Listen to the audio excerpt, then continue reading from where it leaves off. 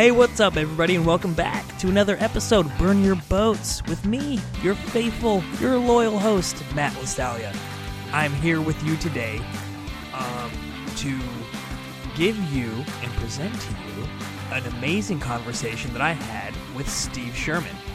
I'm going to let him do the talking about himself. I will just say that there were so many things that we talked about, and what was really interesting is that a lot of the conversation veered from talking about him specifically and talking about the people around him that motivated him.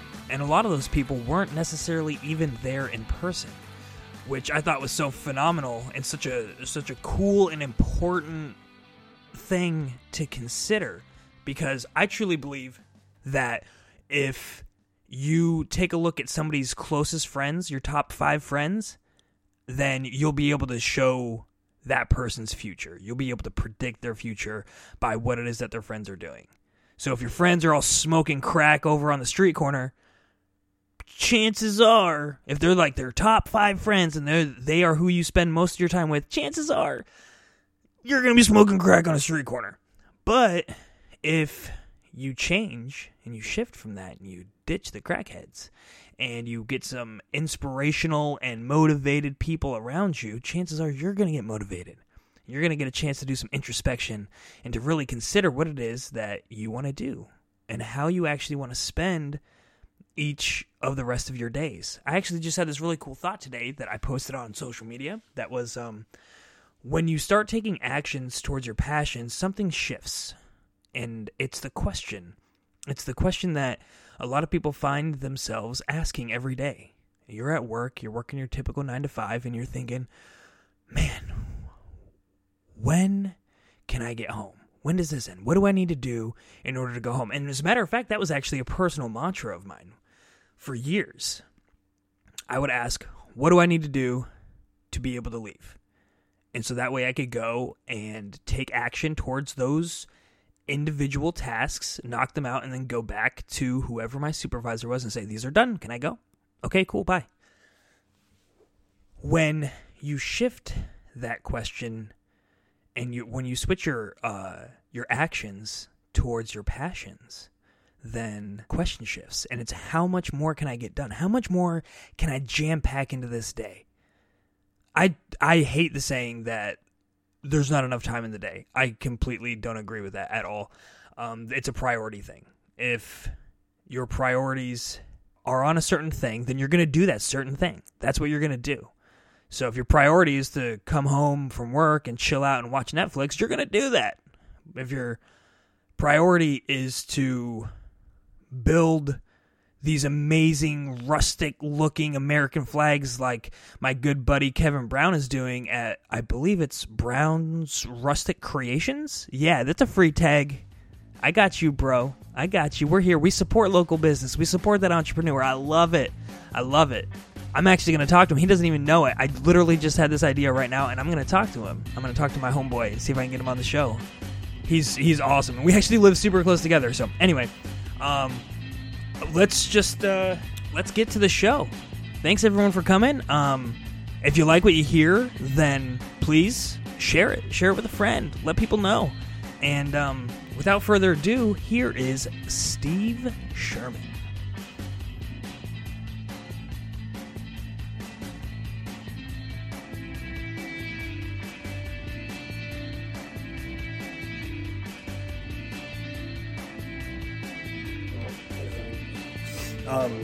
So I realized early on in my military career that there were things about being in the service that I was really just naturally good at.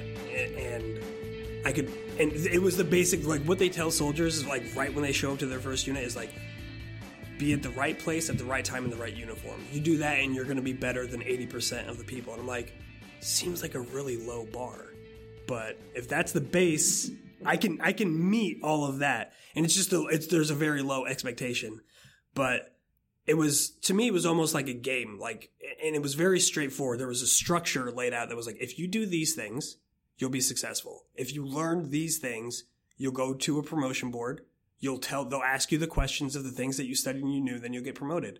And so everything that they said to do, I was just like, okay, well, I'll just do that, and it's not, I don't understand, the people that show up, and some of it turns into a kind of like a welfare kind of state where people just show up, and as long as they're showing up, then they're getting their paycheck. I'm like, okay, you're kind of a drag. Mm-hmm. You're kind of a drag on everything that's going on, and it turns cancerous, and everything, the extra time and effort gets put on you, and then the people that are doing well get all the extra work put on them. I remember I had a soldier who we selected every time we had displays and we had something like, okay, you need to go out there and be on this vehicle because people are going to come through. It's kind of like a show. Let's show off our equipment and let the families come through every time. And usually they're on the weekend.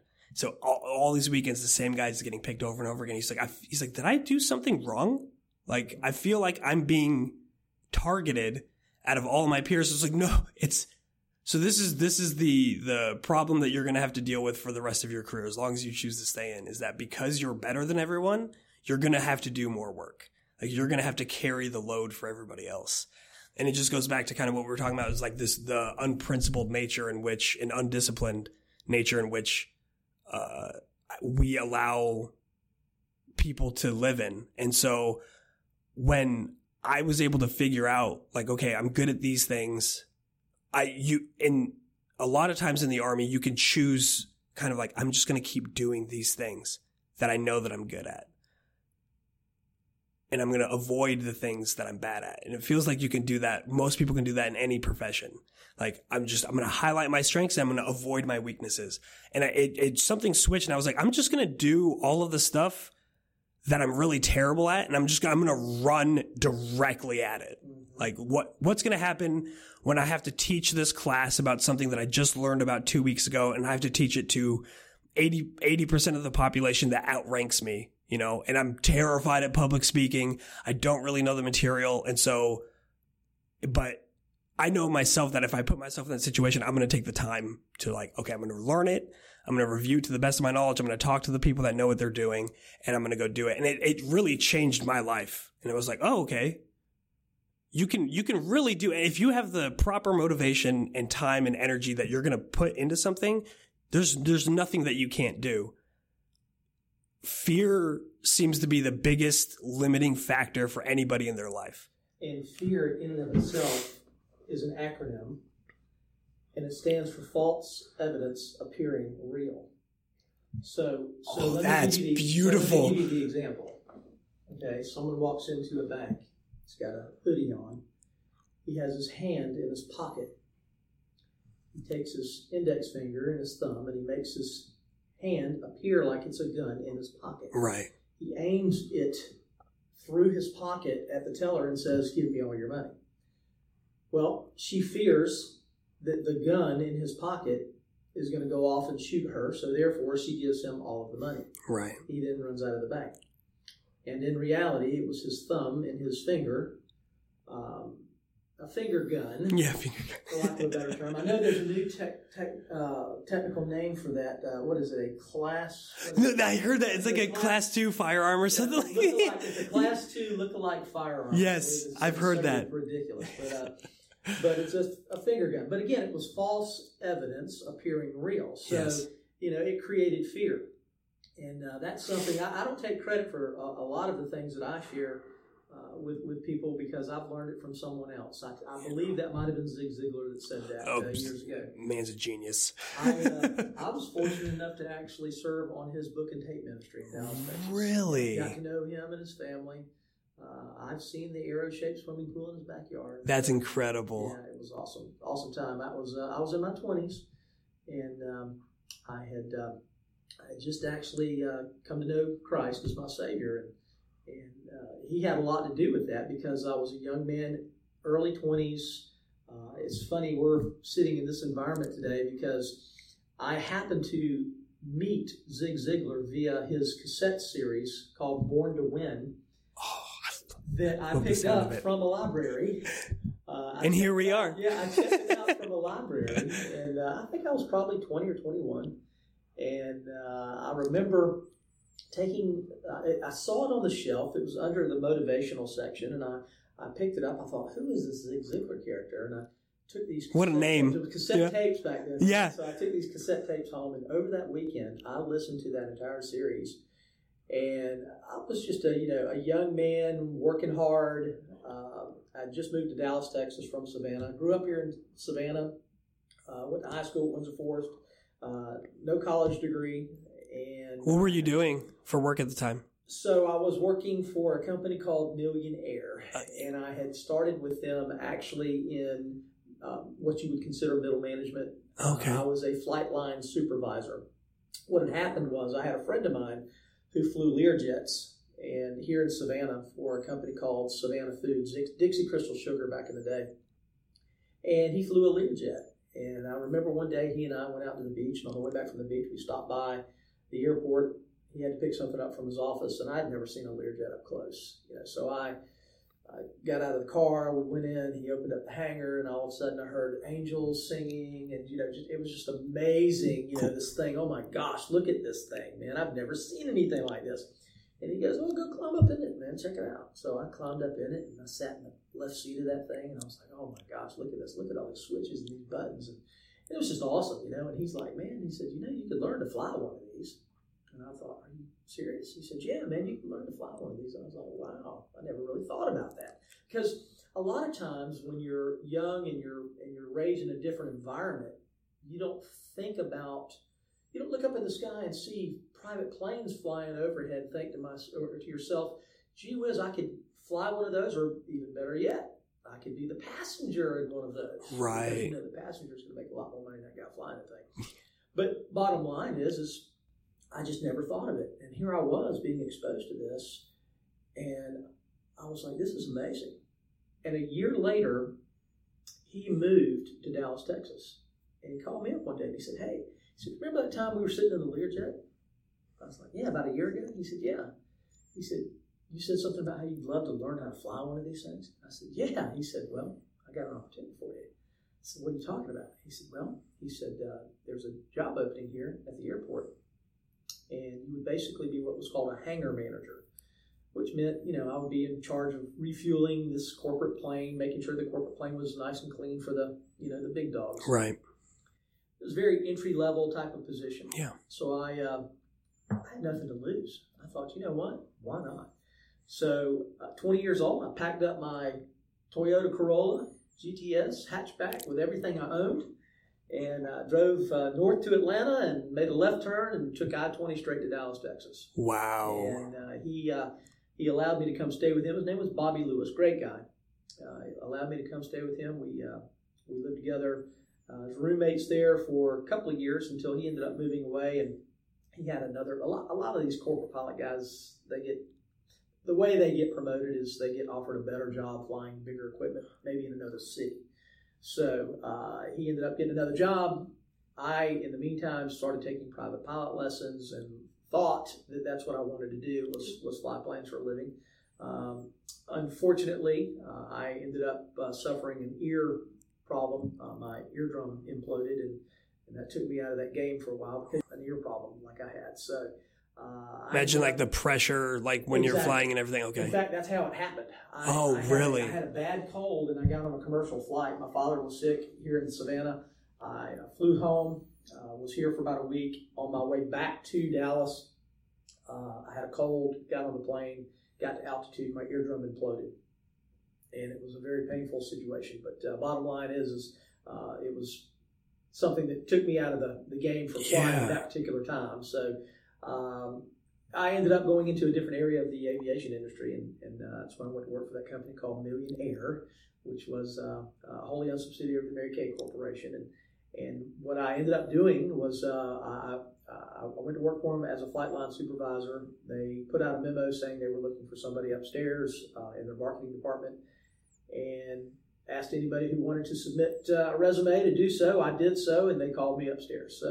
So what was your experience in marketing prior to that? So I had literally self-taught, taken a lot of courses on my own, a lot of motivational things that kind of helped me along the way there too. read a lot of books on marketing, guerrilla marketing, and some other things, and I listed those things. So they were very open to having me come up. I started out with them doing quality control for a few different locations that they had opened up throughout the country. And then they promoted me to sales and marketing manager, where I started traveling all over United States, Canada, and some other places to market the franchise itself. That's amazing. One of the basic premises of the show is overcoming fears and self-imposed limitations, and the path from where you begin to where I don't want to say where you end, because I don't feel like there's any ending until you die. It's just constant growth. But the things that come up that completely change the narrative. One, you like, your narrative was initially shattered because you had self-imposed limitations and that you didn't even realize when it came to the idea of flying. Right. It wasn't even a possibility. And then that opened up. And I think the key difference between you and other people, that even when a narrative or a new possibility opens up for people, is they're like, oh, that would be nice. Oh, that is something I could do. Okay, back to my daily grind. Like, you took positive action towards those steps, and then you started working in the industry. And on top of that, you were on your own without anybody saying, you can do this. This is something that you're allowed to do. You started taking, flying lessons.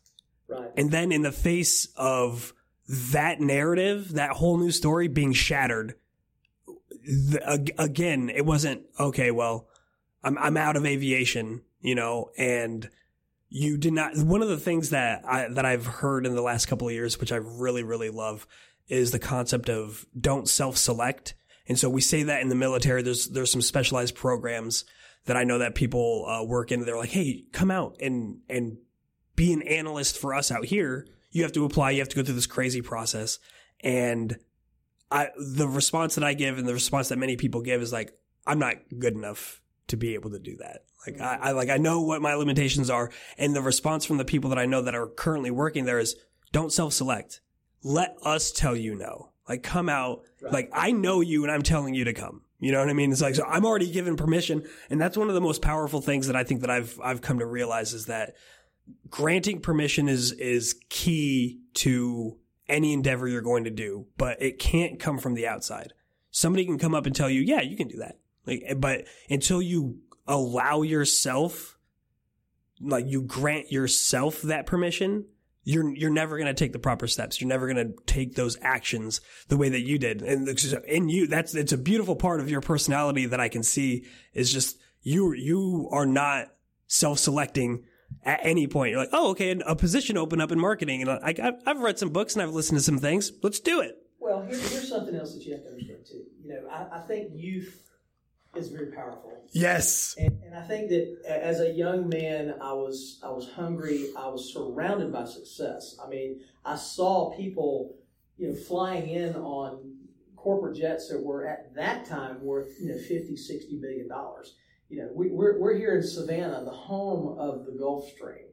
The Gulfstream Aerospace, or I guess it's just Gulfstream these days. But back when I was a kid, it was Grumman, and then they changed it to Gulfstream Aerospace, and now it's just Gulfstream. But they make the world's finest corporate jet, and you can have one today for only $100 million. But that's all. But here's the thing: I used to see these planes flying in, and I was always curious about what these guys did, who these people were. Sure. And of course, I knew I could look up. We had a way of looking up who owned the plane. Not everybody has access to that information. Right. In that industry, you can look it up by looking up what they call the N number, or the tail number of the plane. And you can see who owned it. I'll never forget very interesting time. We had someone said, hey, we've got a VIP coming in. And we had VIPs coming in all the time. It seems like everyone's a VIP. When you're in Dallas, Texas, and you've got people flying from LA to New York, from Miami to New York, or Miami to LA, you're going to see people stopping in midway because they have to refuel their plane. So we would see a lot of very famous people. I used to get a kick out of seeing, like, back in the day, you had all these wrestlers, and you'd see them on TV, and they were just absolute, enemies of one another. Right. And they'd come flying in on the same plane together, and they were a little tipsy as they're getting on the plane, got their arms around each other and everything else. And I'm thinking, it really is such an act, but they do such a great job. Yeah, it's a show. I love that. I think it's so interesting that people talk so much crap on professional wrestling. Like, don't you know it's fake? I grew up on wrestling. I haven't watched it in like over a decade, but I remember loving it. And people were like, it's fake. Like, yeah, it better be fake. Do you see what they're doing? Like, the guy just threw this other guy into barbed wire and smacked him in the head with a chair and threw him through a table. Like, if I thought that these people were legitimately doing this stuff for real, like, mental health and behavioral health specialists need to be called in immediately. Like, this is not safe. This is not good. Exactly. This was back in the day. You had people like Ric Flair. And some of these guys, and again, they were all coming in, and it was just fun to see them. And we saw a lot of famous people back then. Some of the names, I'm kind of dating myself here, but Burt Reynolds and Lonnie Anderson back in the day when they were dating. You had Frank Sinatra would fly through on his DC-9. Amazing. In fact, the King Fahd of Saudi Arabia had come through. But the most interesting person for me in all those days was someone said a VIP's coming in, and we went to look up the tail number, and we couldn't find out who it was. Interesting. I wonder who this is. And the tail number showed that it was a little Cessna twin-engine, propeller-driven. Just a little guy. Plane. And it's like, VIP flying in on something like that doesn't make sense. I mean, we used to see, PepsiCo coming in on their fleet of Canadair Challenger, jets, and you would see some of the other big companies, Nabisco, coming in on their, Falcon, Dassault Falcon 900s and so on and so forth. These are really, really, really nice, expensive jets. You'd see these guys coming in, and they were all the top-level execs of the company and things of that nature. But here's this guy. He lands his plane. We're all out there. And he taxis in. And I say we're all out there. I mean, we're trying to be as discreet as possible. Of course. You're not supposed to. In that industry, you were never supposed to ask for an autograph or anything like that.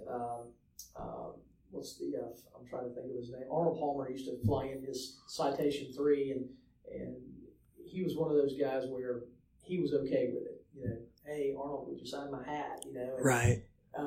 But this particular guy taxis in. Our line crew gets out there. They chop the wheels, throw down the little millionaire carpet, and the door pops open. And it's just old guy. Never seen him before in my life. Had no idea who the guy was. Door opens up. He gets off. He's by himself. Little twin-engine Cessna. Door opens up. A dog jumps off. He gets out. He's wearing Wrangler jeans, Pro Ked tennis shoes, T-shirt, and a ball cap. And one of our line guys said, "Sir, would you like me to assist you with your luggage?" He said, "No, but you can bring my truck around." So he went out to the front and got his truck, drove his pickup truck around. The pickup truck was probably 20 years old. Pulls it up to the side of the plane. The old guy starts loading stuff up in his truck. Says, "Roy," calls his dog. His dog's name was Roy. Okay. Roy jumps in the cab of the truck. He flips a $100 bill to the wrong industry. To the flight line guy, tips him a $100 bill, drives off. Well, we come to find out later, and by the way, I'd said hello to him and I shook his hand, but I still didn't know who he was. Right, yeah. Come to find out later, it was Sam Walton. Sam Walton. Of Walmart.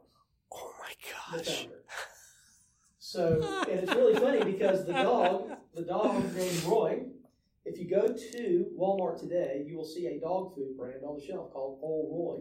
Oh my gosh. Yes. You met Roy. I met Roy. Can you believe I met Roy? I mean, who cares about Sam? But I just thought it was pretty amazing because, I'd heard stories all that time about how, this old guy was, he was so American. American tennis shoes, American jeans, American T-shirts, the whole thing. And, you know, back in the day when Walmart first started, I think one of their selling points was everything in their store was all made in America. Right. Obviously, There was a little shift, since then. No, it was actually interesting. I worked at Walmart for like 3 months in like their tire lube section. Mm-hmm. And going through the training, when you initially get hired, you have to watch this really long video that's basically like the history of Walmart. And you become very familiarized with Sam and what his principles were. And it's not that Walmart doesn't live those anymore, but it's definitely not the same. But like his goal was it truly was to undercut everybody else, but it was for the sake of like, I know that I can get you this same stuff for cheaper. Right. The end game was a consumer move to offer the consumer the best products possible at the lowest price. Yeah, exactly. And he knew that there was a way to do it, a distribution method in which he could do that worldwide and make that happen for the consumer. And in the process, become a multi-billionaire. Yes. So, you can't fault him for that at all. No, but the amazing thing is that, just like you said, and it was evidenced in your experience with him, is that he never lost touch with, you know, with reality. Right. You know, he's not flying in on the $300 million jet. No. Yeah, I'm sure he flew. Oh, I'm sure he had them. Right. And I can assure you that after he passed away, his family on Gulfstreams, probably even bigger planes than that. But bottom line is he was very frugal, and it showed. I just thought it was really amazing, though, that he was on this old, I want to say Cessna 310 or something, just a little small twin-engine, propeller-driven, you know, type of plane. And I think he'd either gone hunting or something. You know, obviously he was from, you know, Arkansas. And I don't even know what his truck was doing in Dallas at the time. Yeah, how did you manage this? It was an old either a Chevy or a Ford, you know, truck. Yeah, it was not a new vehicle. You know, but you know what? I mean, it's there's something to be said about that. I think there a lot of your very successful people. I have a very successful cousin, which I'm probably going to introduce you to as well. Please. Here in town, he's a very successful lawyer, and it's really funny because, you know, he's fairly frugal when it comes to his lifestyle. You know, I think he just sold maybe a couple of years ago a pickup truck that he had for about 15 years or longer. And, you know, he's not driving around in Porsches. He actually did win a car. He won a Tesla. Oh, wow. But he would have never gone out and purchased a Tesla. You know, right. He's just not that type of individual. Has the means, the ability to do so. But he's just not that type of a person. You know, he's very wise when it comes to money and finances. And I'm actually, my wife and I host a Financial Peace University course. I'm a grad. I'm alumni. Very good. So we're actually part of the team. We teach the class. That's amazing. It's such a good course. Yeah, we just finished another course or another class this past February. For anybody that's not familiar, Financial Peace University was something that was established by a gentleman named Dave Ramsey, and just trying to sum up like the principles of it very briefly. I think his catch line or his tagline is "Cash is king, debt is dumb," and that you basically his mantra is centered around the elimination of debt and living completely within your means. Another tagline being live like no one else today so that you can live like nobody else tomorrow. That's right. And that's whenever I hear anybody who's really successful and is still buying those, even if it's like a 3 or 4 year old car, you know, like the fact that you could constantly lease or buy a brand new vehicle and you're not, it shows a financial discipline, and you've removed yourself from that game of keeping up with the Joneses. Let me tell you something.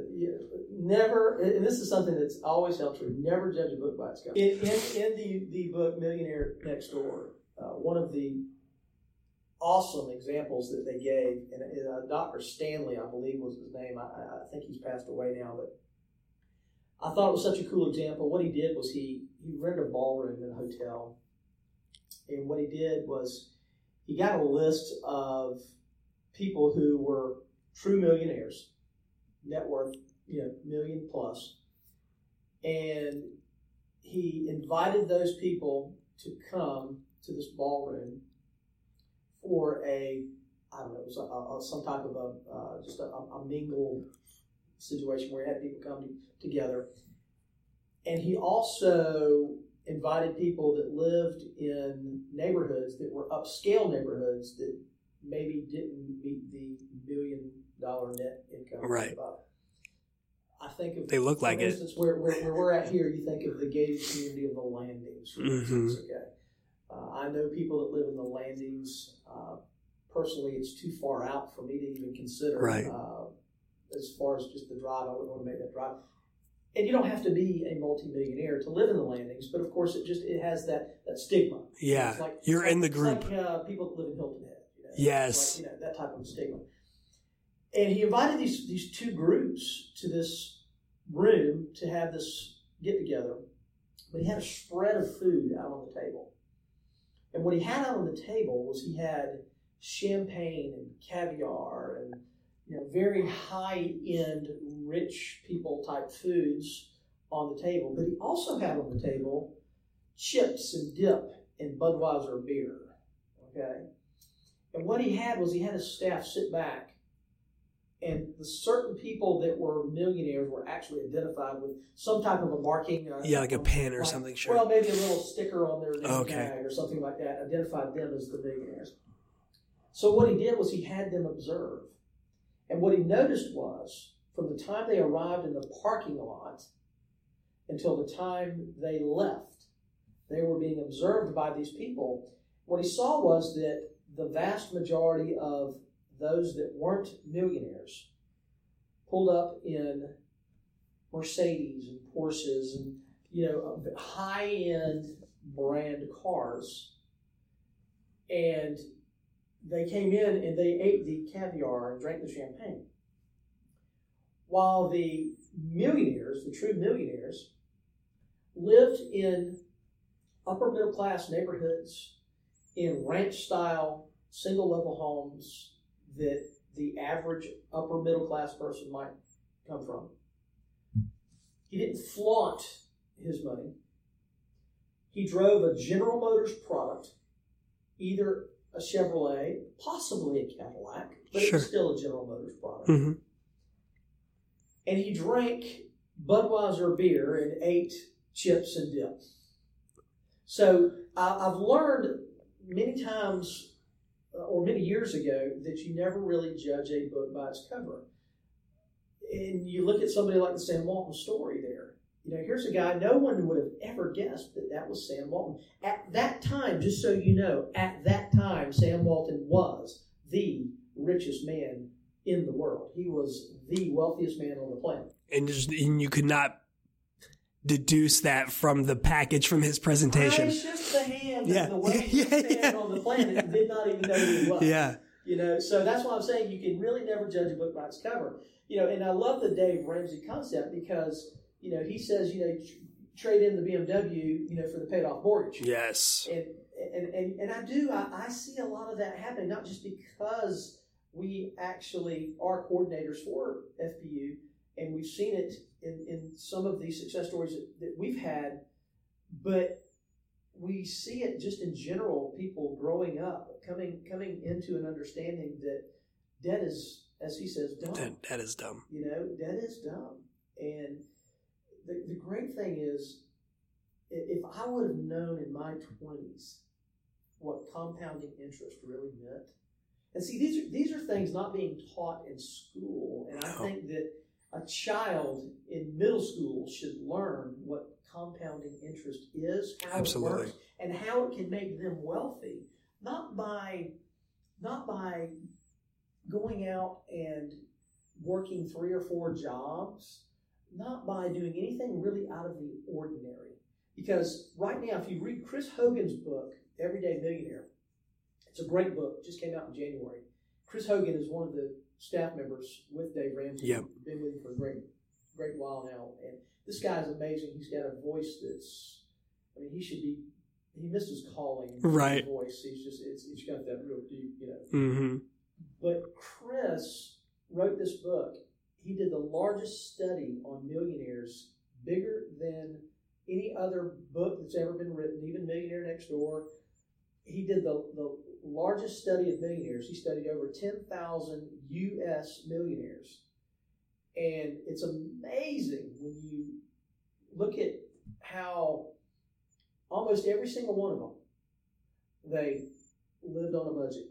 Yes. They shopped from a grocery list. Okay, they actually had a list when they went into the store, and they didn't go into the store hungry. Yeah, that's huge. You don't go shopping when you're hungry. You don't do it, right? Because you'll end up spending more Yep. than what you really need to do. Yep. And it's really amazing when you start to see how alike these people really are, Mm-hmm. and just all of the characteristics that are so similar. But I hear stories about people that are worth $2, $3, $4, $5 million, and they're average people that went to work for a company, took advantage of the 401k, Yep. full match, took advantage of every aspect they could of that, and over a 20-year period, they retire from this company. They went to work when they were 20 with this company. They're 40 now. They're still a young man at Yes. 40. And they're retired, and they're worth 7 figures. Exactly. And they still have the ability to go have an entire career somewhere else doing Yep. something else. Most likely in a business of some kind, because now they have the ability Mm-hmm. to go out there and maybe start a franchise or do something along those lines. They can choose something that they're passionate about, and Exactly. they don't have to be pigeonholed into something that's going to provide the income that they need because it's That's already right. there. I used to listen to Dave Ramsey's radio show all the time. I stopped recently, but one of the last ones I listened to was phenomenal. It was exactly on that. He's like, today I only want callers who are net millionaires. And I wanted to, oh my gosh. The results were exactly what Chris Hogan talked about. Yes. And it's the misconception is that millionaires make millions of dollars in income every year. And it's not true. The people that called in over and over again they're like, yeah, I make like $150,000, $250,000 a year. I've been continuously just, investing into the stock market. And some less than that. Yes. Yep. Some less than that. The Yep. average household income today in America is $50,000 now. That's the average household income. Okay? So you've got couples that are making $50,000, $60,000, maybe $75,000 Sure. total household income. And if they're smart about it, and if they live today like no one else so they can Yep. live tomorrow like no one else. Yep. If they do that and they're smart about it, then you see these young people, young couples, mid-40s, that have a net wealth of $1 million plus. And Mhm. of course that includes their home. Yes. Yes. They may have a $300,000 home that's Mhm. paid for. Exactly. Okay? That's the And then difference. They have other assets that come into play, but it's still they're still a net millionaire no matter how you look at it. Mm-hmm. They're worth $1 million. Yep. And if they play their cards right, if they invest properly, if they do all the right things, they may never have to do anything else, and their money will work for them Yep. and grow for them. I heard this expression. I'm trying to remember the name of the book. It's The Richest Man in Babylon. Yes. Yes, and so there's a term in that book that he says to enslave your money, Yes. and it's I like it because the phrase just makes you stop because you hear the word slave and you're like, whoa, wait a minute, what are we talking about? But it's just a way to kind of get like a mental stop, and make you pay attention. But it's your money can sit under a rock in your mattress in a bank account and sit there and do nothing. Or you could put your money to work for you, and so you're going to continue to work and you're going to continue to pay your bills and to add to your savings. But how are you using the tools and the systems that are available to invest and to make your money grow? And one of the biggest things is knowing and understanding the things that you're investing in. And I think that's kind of where it goes back to education. And what the two biggest things that I wish we could adjust from very early on education is increase the number of counselors that are in every school, because I spoke from kindergarten through 12th grade. I spoke to a counselor 2 times. The second time, which was the only substantive conversation that I had, was 2 months before I was graduating high school. And he was like, so what's your plan? I'm like, this is a really good time to start this conversation, is right now. And I was in a college preparatory high school. And so everyone was going to, they were leaving the state, going to UCLA, going to Lafayette, and all these Duke and all these amazing schools. And I was like, I'm going to Universal Technical Institute. I'm going to go get a degree and get certified to work on cars.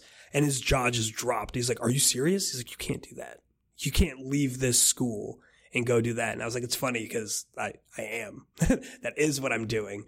I mean, look at my grades. I was not a star student, and priorities weren't there, but, that and so you have math, and in math you have all the different, you have algebra, you have calculus, and you have these branches of math. I want a life branch where it talks about, okay, here's compound interest. Right. And they do some of this. Here's how to balance a checkbook. Here's how to cook. Here's how to live on a budget. Let me just tell you that when I went to high school, many years before you did, but when I went to high school, they actually did have a class, and I took it, called home ec. Yes. Yep. And that's still a thing. I think it was not a thing at my school, but it's still a thing. I don't know if they're teaching it at all. Right. Anywhere anymore. But what I know is they did teach you some life skills there. Mm-hmm. But unfortunately, in today's society, you have too many people that literally don't know how to balance a checkbook. Right. They have no idea. Well, and then you look in the home, because where that type of what we're relying on, and what I feel like we should be relying on, but we're failing in that aspect, is that the home should be a learning place, and it should be modeled behavior for children. And so the kids should be seeing their parents model those behaviors, like balancing a checkbook, like not taking on enormous amounts of debt. Right. And we're not seeing that. And it's not a generational thing. It's a thing that's gone through generations, where it's promoted to have that BMW, and to buy that house. Like, no, rent the house. If you can't afford the maintenance and the upkeep, rent. And talk to your kids about that. Right. Like, it's one thing to be like, oh no, we can't get that. We don't have the money. Cause that's usually the conversation that happens. And the kid's like, oh, okay, we're not I see Johnny next door, he gets all the new toys and we don't. So I know that we don't have that much money. And that's where the education ends for a lot of children. That's right. And there's so much room for that, but a lot of the parents aren't educated. And that's why I love things like Financial Peace University, because it's a shock to the system, and you can really change the way you live, and then it opens up that dialogue in the house. I love to bring my kids in and to teach them those kinds of things, whether about everything that I can think of that is not being taught in the schools. I'm like, okay, I don't need to give you a history lesson. Maybe I do still, but I teach them gun safety. I have a gun in the house, and so they all very much know. They know the components of a round, of one bullet. They could look at it and okay, that's the shell casing. This is the primer. This is where it gets contacted so that it actually shoots. This is the actual bullet that goes. This is the gun. This is how it works. And through that understanding, they're not scared of it. Right. They look at it okay, this is essentially, it's a tool. It's like a saw. Inanimate objects. By itself, it does nothing. Exactly. And just so you know, I'm the exact same way and have been. In fact, I know you met some of my family. My wife and daughters. I don't know if they were both there with you. Yeah, your wife and daughter were both. It's an amazing story how this whole thing happened. I was interviewing Adam Messer, and we were at a coffee shop, and it was funny because I was trying to go outside because there were a lot of people inside the coffee shop, and Adam was like, no, it's fine. We'll just go inside. And so we go in there, and your wife and daughter with some other ladies were there, and they were having a conversation at the table right next to us. And so I was going back and listening to our recording, me and Adam's, and I'm like, I can hear the conversation that's happening. I'm like, oh, because I know that. But it was after the interview, I was able to talk to them. And they were like, oh, who'd be great is, my dad and would be a fantastic person for you to talk to. I'm like, that's amazing. That's how we're here. Yeah. So that daughter, I believe that was Hannah. She's a lot like me when it comes to very success focused, success minded. One thing I learned a long time ago was that the highest paying career on the planet is sales. So it's really funny because you can determine how much money you want to make based upon your efforts and your ability to get out there and make it happen. And that's why I'm such a proponent of specialized knowledge. If you go back and you read Think and Grow Rich, for instance, you learn about specialized knowledge and being an expert in whatever field you choose. And I'm not knocking this in any way, shape, or form. Not everybody is college bound. No, not everyone's. You don't need to be. That's exactly right. I look at some success stories. Look at the founder of Wendy's, Dave Thomas. Dave Thomas. Yes. Dave Thomas. Here's a guy who created a huge business, countless millions. Never graduated high school. You look at Henry Ford. Henry Ford had, I think it was a 6th grade formal education. And he even took somebody to court one time because they called him ignorant. Some newspaper called him ignorant. He took him to court. And he sued him for slander. And it was amazing because they put him in on trial there, and he got into the witness box there, and they asked him a question. Well, isn't it true that you only have a 6th grade formal education? And he looked at the young man, the attorney. He said, "Young man," he said, "on my desk sits a box, and on that box are 10 buttons. And if there happens to be someone who asks me a question that I don't know the answer to, I can summon any one of those 10 men, and they can answer any question from anyone at any time."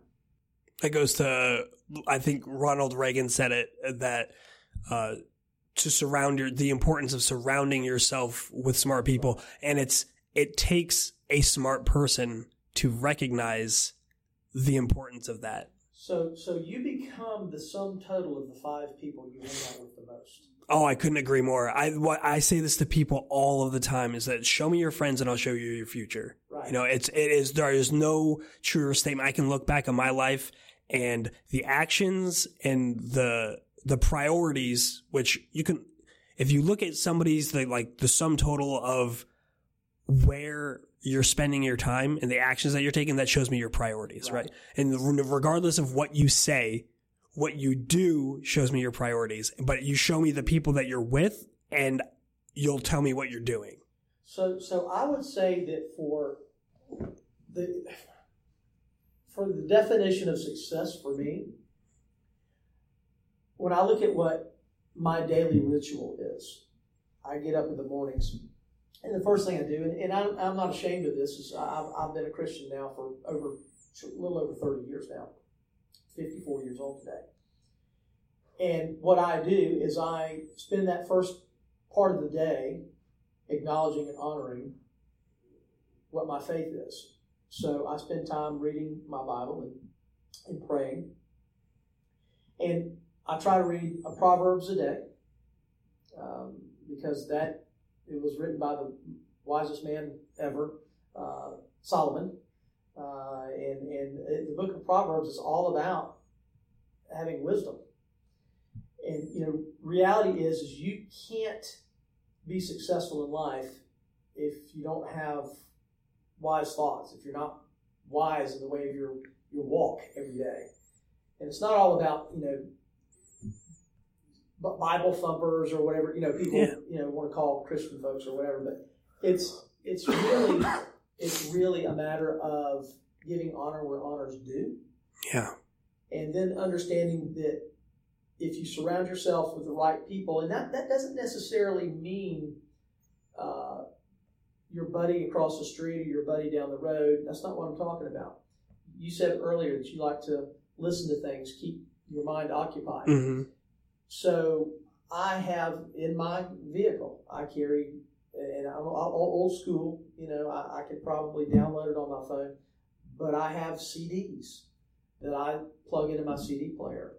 And I have, of course, the Tony Robbins and the Les Browns and the Zig Ziglars, okay? Motivational things that I like to listen to that keeps me motivated. And these are people I'm hanging around with. These are part of that. You're absolutely right. You're absolutely right. I remember a guy by the name of Eric Worre. Eric Worre is a very successful entrepreneur out in Las Vegas now. I remember him from 20 years ago. He and I were in a business together. And it happened to be a network marketing style business. And he did very well. It was his first real venture into the business, and it just took off for him. And he did extremely well. But the reason why it did was because he started to think the right way. He started to position himself in the right way. And it was funny because he had an opportunity. He talked about, he said the right things. There was a book I read in my 20s called What to Say When You Talk to Yourself, written by Shad Helmstetter. I love the premise already. Yeah, he was speaking the right words. He was saying the right things. And in the process, he was saying things about hanging around with certain people, specific people. Well, naming any specific names. And it was really great because at one point, something clicked and he realized, I'm actually going to the airport right now to pick up Les Brown. And I'm bringing Les Brown to an event that we're having. Incredible. Now, he wasn't hosting the event. He just happened to be the guy to pick him up at the airport. But here's a guy sitting in the back of this car that he listens to in his car on CDs all the time, or back then it might have been cassette tapes or whatever. But he was listening to him, and here it became a reality for him. Well, today, Eric is on as big a stage, maybe even a bigger stage, than some of these guys that were considered mentors to him.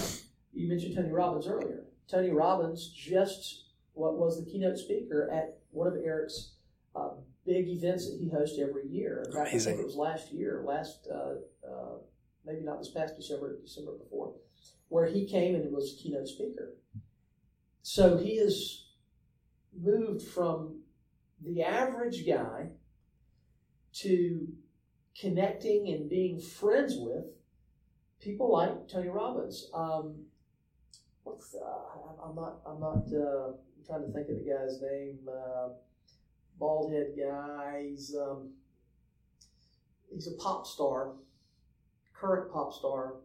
I just can't think of his name at the moment. Is it Pitbull? Yeah, that's Pitbull. it. Yeah, Pitbull. Hey, Pitbull, that's so funny. I'm so not read into the culture like that, so that's amazing. So Pitbull was actually at his conference that same year, and Pitbull shared a story about how he came literally from nothing. In fact, I don't know his culture. I don't listen to a lot of his music. I've heard some of the songs because it's so popular.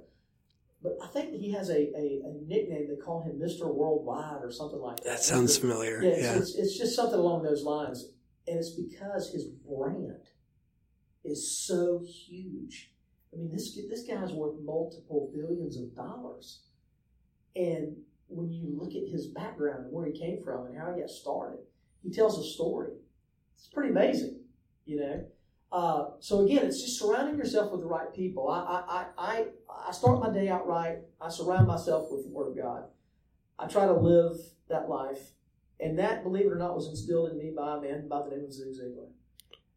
When I started going to church, I went to the church where he taught a Sunday school class. I was able to get involved in a Sunday school class, and life changed. You know, it was a pretty amazing thing. And what I've always stood on over the years, even in some of the difficult times, because understand, you know, success doesn't come overnight. You know, there are a lot of struggles that come along, and you have to be there in the peaks and the valleys. But one of the things that I've always stood on, and I call myself a Ziglarite for many years, was the one saying that Zig is really known for. and that is you can have anything in life. That's so funny. I just pulled up my phone to look up that specific quote. You can have anything in life you want as long as you're willing to help others get what they want. Yep. Now, I've actually modified that, and here's what I've done. Let's hear it. I've just added one word. The end of that statement. You can have anything in life you want as long as you're willing to help others get what they want first. Yes, absolutely. And to me, it's the basic premise of the marketplace. Like if I provide a product to people, the primary objective theoretically, and I think for a lot of business owners, especially on the smaller side, this is probably stays more true, is that they're there to provide a product, and the goal of it is to add value to your life, right, or to make things easier, right? And so that's the kind of the mark of success. Like, am I adding value to your life? Because the more that I do that, the more likely you are to come back and to continue to purchase my products. That's right. And so I'm curious. So I love the religious aspect of your life and how that is. It's a guiding principle. Well, it's the number one thing. Exactly. And understand that it wasn't that way when I was growing up. Right. I actually didn't come to Christ until I was in my mid-20s. Yeah. I was actually 24, and my life changed. I never looked back, and it's been a wonderful life. Again, filled with peaks and valleys. Of course. That's just life in general. People are going to hurt you. People are going to say things about you. People are going to do things to you. And it's just how you respond to all of those situations that makes the difference. And I can tell you that I respond today differently than I would have responded prior to knowing Christ. Sure. I try to respond in love. I try to respond with compassion. Sometimes it's difficult because I'm a human being and I have human nature. But in reality, what I want and what I understand, and by the way, I went to a Bible study when I was also in my 20s, right after I came to know Christ, and it was taught by a gentleman by the name of Gary Kinder. Another guy you can Google. I don't even know if he's still around, but he was an older gentleman, very successful. And I remember having a conversation with him one day after Bible study, and I had some questions. And one of them was kind of a general question about life and success. And he looked at me and he said, "You haven't gotten it yet, have you?" And I thought about what he said, and I was like, wow, what's he talking about? Joshua 1:8. If you really want to know how to succeed, go read Joshua 1:8. And it will tell you. I'm not going to mention it here. You're not going to say it. Leave it. Sure. You and your listeners to go look at Joshua 1:8. And you'll see the definition right there. It's plain and simple. How to achieve success in life in this world. The blueprint's there. Okay? It's laid out. And it's very short. Okay? Joshua 1:8. So, bottom line was I thought about what he said and I started to apply. And I started to do those things. And again, over the years, you have times where things are wonderful and terrific, and then you have times where you're. I'll go back to another scripture reference where you're the man of Job, and if you ever read that book, that's another actually incredible book about success, because Job lost everything. He lost everything.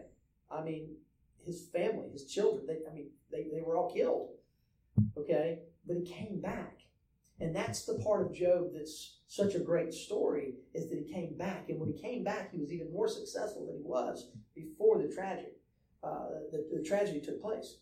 So, yes, I like the as you call it, the religious aspect of it, because I feel like true success has to come with that aspect to it. Because here's what I believe. I believe that we are here for a season. But I also don't believe that this is where it stops. Because according to my faith, I believe that there is an eternity. I believe that eternity exists. And I also believe that there's only a couple of places that you're going to go afterwards.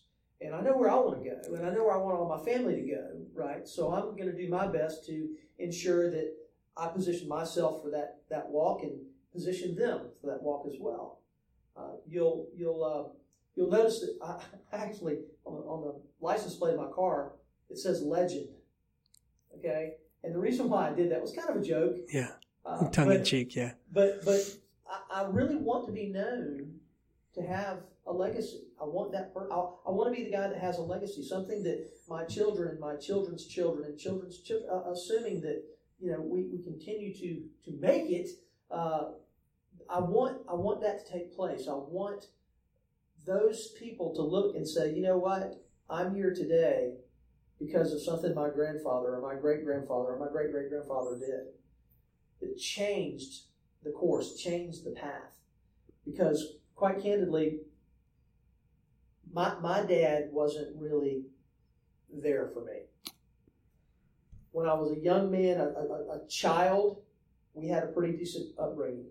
Divorce came into our lives when I was 12, and life changed. And I got introduced to all kinds of bad things, drugs and alcohol and all kinds of things, just a bad lifestyle at 12. And for many years, about 12 years, okay, it was a difficult time. Still through those 12 years, I still had the burning desire to succeed in life. And even through some of those later years, I was already pursuing it. And finding people like Zig Ziglar who could mentor me, who could speak into my life. And it was really great because when I met Zig personally for the first time, I got to tell you this story. Please. So I'm sitting in my office. I had listened to those cassettes that weekend, right? So I finished listening to the tapes. And let me tell you something. Anytime you listen to Zig Ziglar, it's just motivating. But when you listen to a whole series in a weekend, which was a weekend seminar that he used to teach called Born to Win. And of course, Zig would always throw in something scriptural, always, because he was a Christian man, and his testimony, his story is pretty miraculous in and of itself too. But I listened to this course, and at the end of the course, he challenged you to call his office. One of the segments was customer service. And in that segment was how to answer the phone properly, right? For instance, somebody calls me up, or I return calls. I'll call someone. Yeah, hello, Mr. Jones. This is Steve Sherman. How are you doing today, sir? Doing great, or I'm doing fine, or I'm doing well, right? Now, this is something I took from Zig Ziglar, of course. You're going to recognize this. And then they'll, of course, respond back with, how are you? Right? We always hear that. Mm-hmm. What they don't expect is what I say next. And that is, I am super terrific, but I'll get better. I am outstanding, but I'll get better. And I say it with a smile on my face. And the reason why is because you can hear that over the phone. Absolutely. You can hear that smile. You can. When I've had to sit at a phone bank and make call after call after call, I've done it. It may look silly, but I'm sitting there and I'm going, hey, Matt, how's it going? And I'm smiling.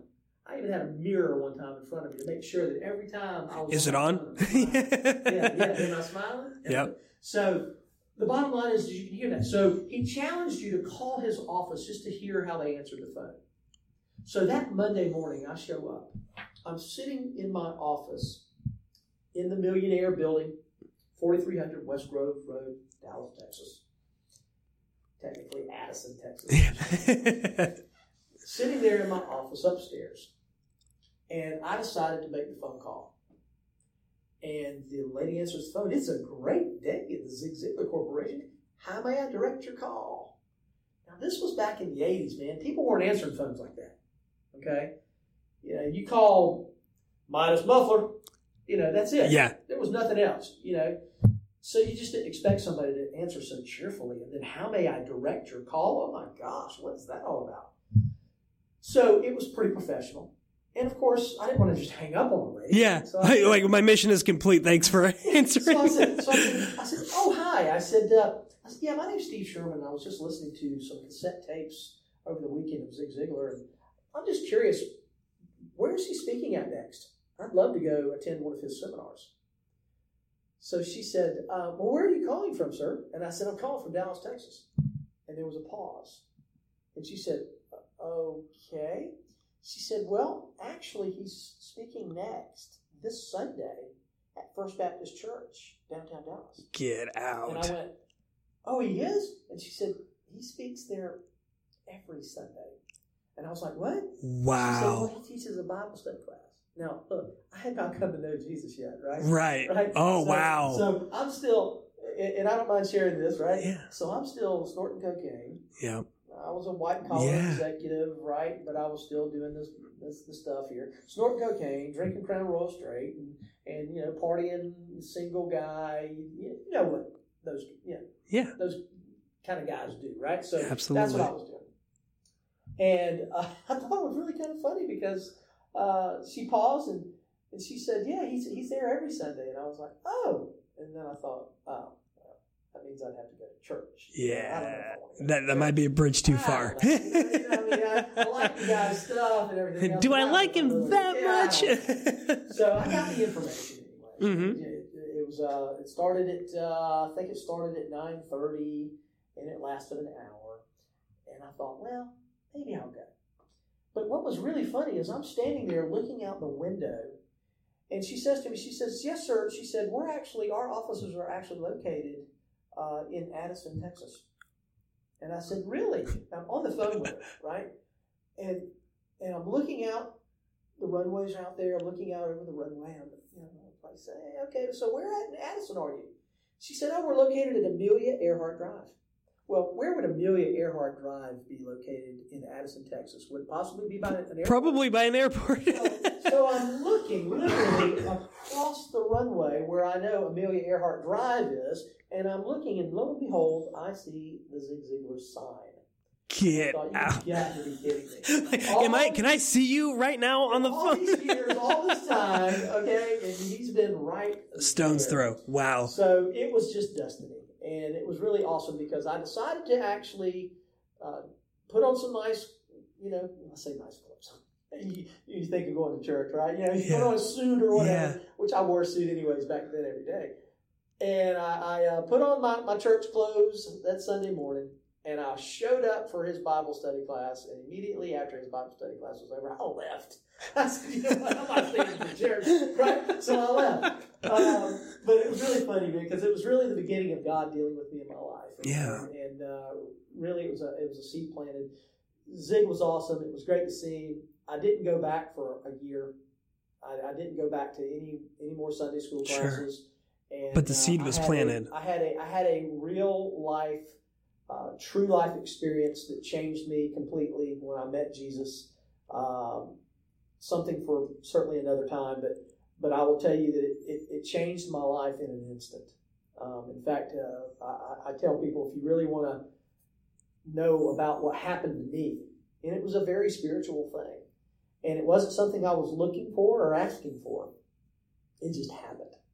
But there's a gentleman in the Bible, in the New Testament, named Paul, and he has a conversion. Paul was hated by the Christians. He was out on a mission to kill them all.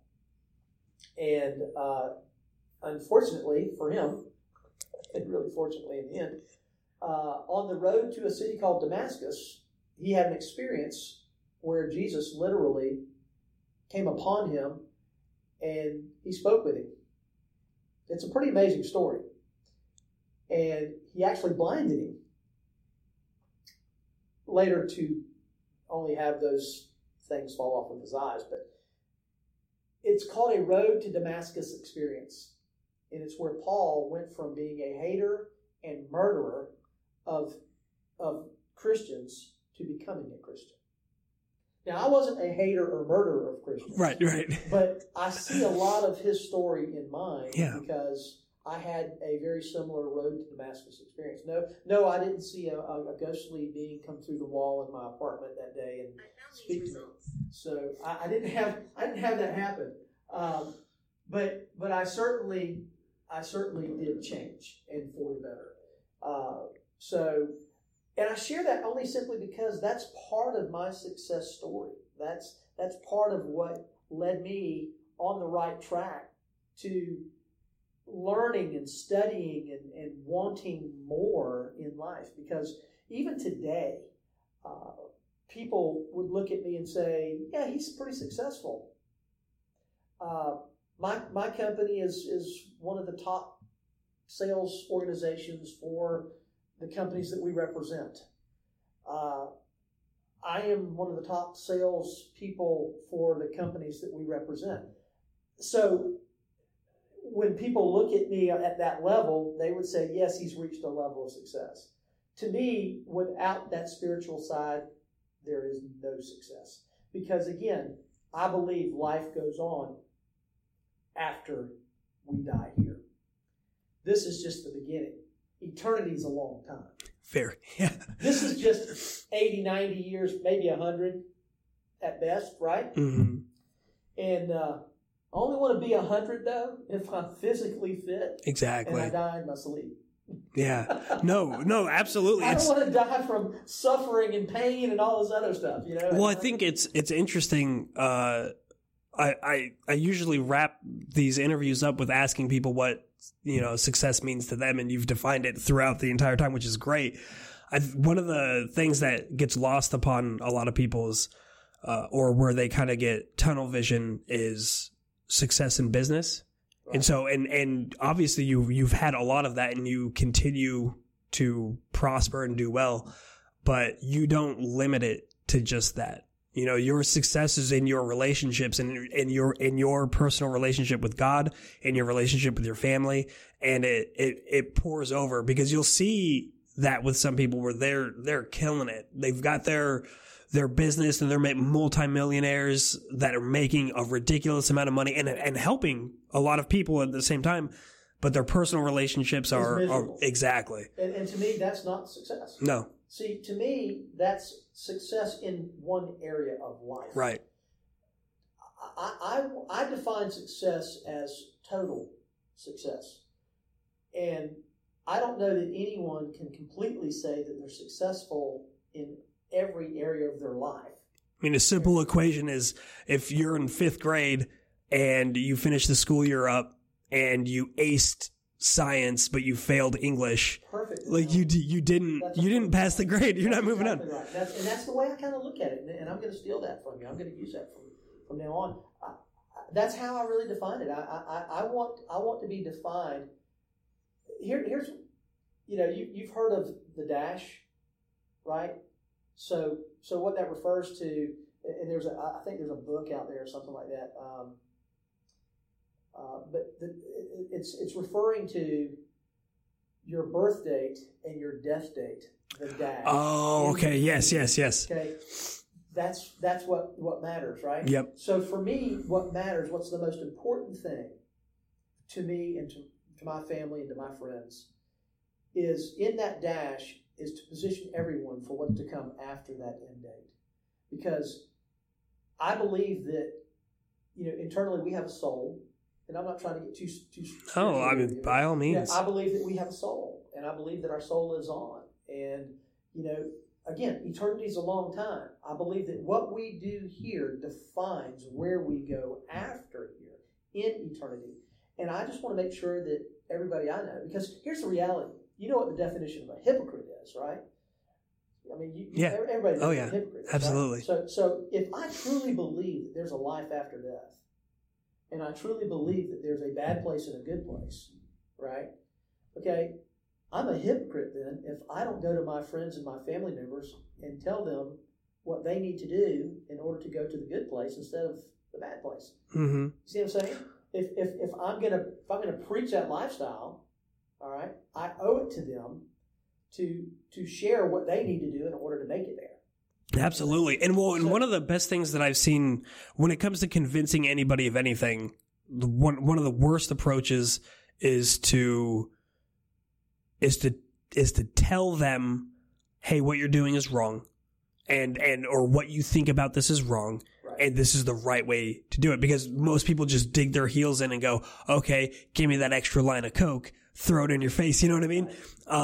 And I think one of the things that you do really well, and what the most successful people do when it comes to influencing is, again, like we talked about before, is modeling behavior. Right. So people can look at you and say, wow, he's really successful. And look, and all of these different aspects of his life, I wonder, like, what is it that drives him? What are his principles? And they look like, oh, well, he is adamant about his faith, and that's first. And so maybe there's something to that. Maybe I will go to his church and see what they're talking about, and maybe I'll have a conversation with him about faith. And they kind of come to it on their own because they see that you're actually living the principles, and through living those principles, you've gained so much success. I will tell you, Matt, that most of the people that I have looked at as mentors in my life have always been men that have a strong faith.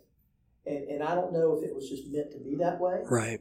I can just tell you that those are the ones that I get the most out of, who understand that there is a God and that he loves us and he wants what's best for us. And I think, if we look at him as our Father, okay, our Heavenly Father, as a father, I know what I want for my children. Mm-hmm. I want the absolute best for my children. I want my children to be 10 times more successful than me.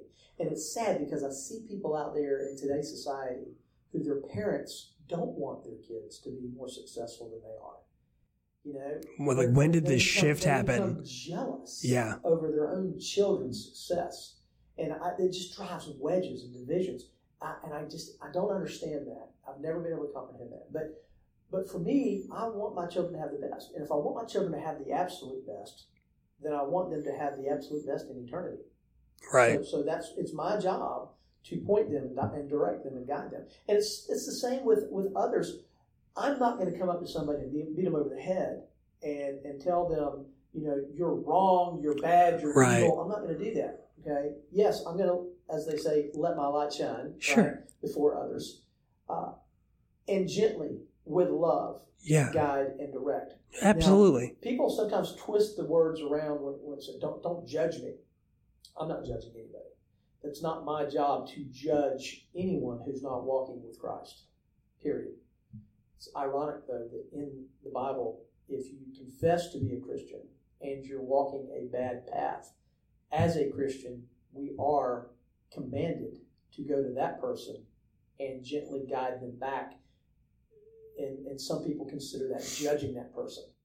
In reality, all we're doing is it's helping, and saying, hey, listen, you've said that you are this type of a person, and I want to help you make sure you're back on track. It's love and caring for people in your community. Yeah. I think so, and I know that there are a lot of people that listen that aren't particularly religious, and the way that I kind of equate this, and when I think about it and I bring it outside of religion, and we're talking about, I loved when you talked about leaving a legacy and how you have legend on the car, is you can still consider life to be eternal, at least to some aspect for the duration of humankind, through the legacy that you leave. And so whether that be, if you never have kids, you're still like, what impact are you having on the people around you, and how is that going to endure?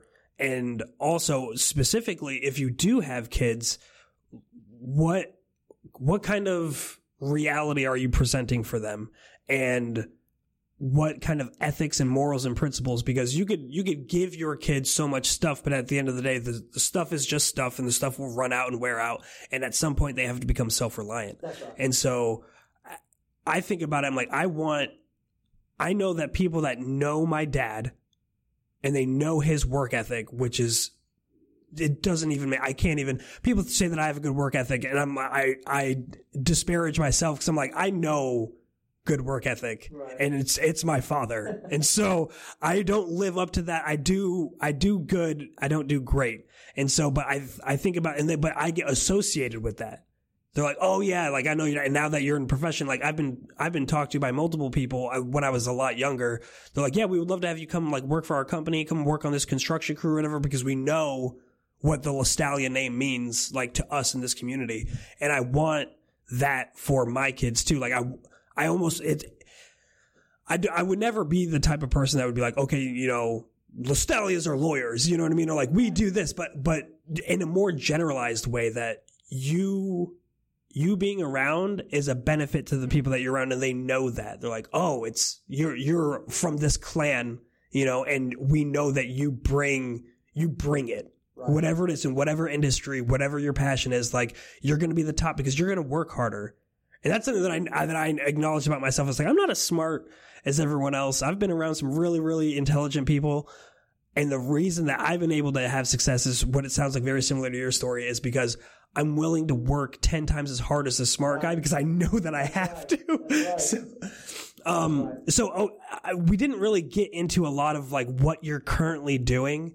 And so without opening a whole nother can of worms, and I would love to do this again sometime. Well, I can give you a 30-second. Yeah, please do. So for the past 14 years, I've owned my own sales and marketing company, and my primary client has been a company called Freedom Boat Club. We got started in Savannah with one location, expanded to Hilton Head, to Beaufort, and now to Richmond Hill, just south of Savannah. So it's 4 different locations. They keep me very busy with new member recruitment for those clubs. So I handle all the sales for those locations, and we've done very, very well. Franchise of the year, 2 out of 3 consecutive years. Wow! So it's a boating club. Yeah, so it's a members-only boat club. You okay. join the club like you do a country club. You pay a one-time entry fee, affordable monthly dues, and then you get unlimited access to the fleet of boats. You never have to worry about cleaning, maintenance, and oh, that's amazing. Yeah, it's a concept which I wish I would have created. Yeah. In fact, I had mentioned to you earlier that we were just bought out at the corporate level. When I say we, meaning Freedom Boat Club, was just bought out at the corporate level by a very large company called Brunswick. Most people know them as the bowling ball people, the bowling alleys, the pool tables, the foosball tables. But they're also one of the world's largest boat manufacturers. They manufacture the Sea Ray, the Boston Whaler, brands, and they are one of the world's largest companies out there in that space. And they just purchased our corporate locations from a friend of mine, a gentleman I've known and worked with for over 14 years. Who, in all practical purposes, just hit the lottery. Seriously, that's amazing. We think it was somewhere between $50 and $100 million he just sold it for. He did well. It's an okay day. And he's mid-40s. He's done pretty well for himself. So I'm real proud of him and what he's accomplished. But I think what's going to happen is we were already on a big footprint. We had expanded this year into France. Next was Italy, Spain, Switzerland, UK, China, South Central America. Now with this merge or this purchase, I think we're going to see a much larger footprint and a growth rate that's going to be even greater than what we've seen. When we opened in Savannah, we were club number 24 in the network. Today we have over 175 locations nationwide with the expansion into Europe as well. So that's incredible. Yeah, it's pretty interesting. So there's my 2-second plug on that. I love it. So for anybody that is... Oh, and by the way, man, I'm also in the process of launching another business. Of course. With my son-in-law. Yeah. Okay. So we're and I'm gonna give it a plug here. It's Please. Online Guys is the name of the company. It's actually going to be, the website's not complete yet, but we do have a site you can go to that you can actually put your information in, and as soon as we launch, we'll send you an email. But it's online-guys.com is going to be the address, and it's an e-commerce platform that we're going to be offering a variety of different products and services through that, and it's going to be a great business. What's the goal? What's like the mission statement, almost, if you will, of it? Is it like just a community for men kind of thing, or? So when you ask me what the goal is, I guess it's to provide an income for my son-in-law, by providing value, right? That's exactly right. But it's providing the best of the web. That's kind of the tagline: providing the best of the web. And these are products and services that we've personally researched, either personally used or personally part of. Obviously, Freedom Boat Club will be one of the links on that site that you could absolutely go check them out. We also work with some other companies another company that I've recently partnered with. They're still working through some things but they're an online company as well that you'll be able to go to our site and you'll be able to get discounts on airfare and other travel related things, as well as gift cards to places like Walmart and Home Depot and these are and when you use these products through our site, you'll actually not only pay what you would pay at the store or less, but you'll also get back reward points. Amazing. Doing so. And so reward points specifically through the companies or through those companies. What it is basically it's a clearinghouse company, and they have partnered with all of these big brand companies, and what they're doing is it's almost like you've heard of Ebates. Yeah. It's like an Ebates on steroids. Okay. It really is, because they're allowing you to, every time you make a purchase online through these companies, or even in the store, if you're using one of the gift cards purchased through our website, you'll actually get a percentage back. Oh, wow. So it's pretty nice to be able to go to Walmart, for instance, and be able to purchase the things that I'm already purchasing. You're already going to get it, yeah. And then be able to get a rebate back on my purchases. That's one of the best things. I never liked the model of like, okay, I'm going to get rewards points back, but I have to go buy things at a store that I'm not regularly purchasing. So the fact that you can flex that through a place like Walmart, that's huge. That's a whole nother conversation, because I've been involved in the network marketing field for about 30 years as well. Understanding the story earlier, I worked for the parent company to Mary Kay Corporation. Ricky Rogers and I used to sit around and talk. After he would head home in the evenings, we'd sit down and talk. I actually got a formal education in the network marketing field from a guy who today is worth billions of dollars. And it's really interesting, because in that business, you have to be careful, because there are companies out there that, in order for you to be successful, they require you to buy their specific brand of products or a product that you're not already purchasing. Right. And unfortunately, for a lot of people who have dreams and visions and goals of being super successful and very wealthy, they tend to get involved in these types of businesses, and you can't buy yourself into success. No, there's no cheat code. You're not going to be able to spend yourself into wealth. It doesn't happen that way. No. So I too kind of shy away from the companies that offer products that you're not already purchasing. Right. And telling you that if you purchase these products and you help others to purchase these products, you're going to create wealth from that. Because a lot of times those products are overpriced products on lesser quality products. And the amount of work that you have to put into that, if it's not something that you already believe in and are a diehard consumer of, you have to work on branding this thing that's not even yours out, and that's difficult. I actually have a little bit of experience with that. My ex-wife got into Young Living as an MLM, but it was our initial experience with it was very much like her aunt had sent some oils. It's an essential oil company, and she had sent some oils in the mail, and we had them. They sat on the shelf for like 6-7 months, and I remember there was one day there was a tornado warning. We were in North Carolina, and there was a tornado warning. And we had some friends over, and we were all just talking and hanging out and getting ready to there are no basements in North Carolina. Right, exactly. That's what it was. We're like, which closet can fit all of us? That's exactly it. And so we're there, and then all of a sudden she gets this terrible stomach ache, and to the point where she can't even talk, and she goes and lays down on the couch, and the rest of us are still talking or whatever, and she's like, I'm just going to go relax. And she was like, hey, you know what? My aunt said something about peppermint oil being phenomenal for stomach pain. She's like, just give me the peppermint oil. And I was like, okay, here it is, smell it or whatever. So she smelt it, and then she took a little bit and put it on her belly button, and within 5 minutes, she was back up and in the conversation and totally in it. And I was like, what just happened? Yeah. And so then we're like, well, let's play around with this, And so we ordered a starter kit, no intention of being, in the company in that way and selling.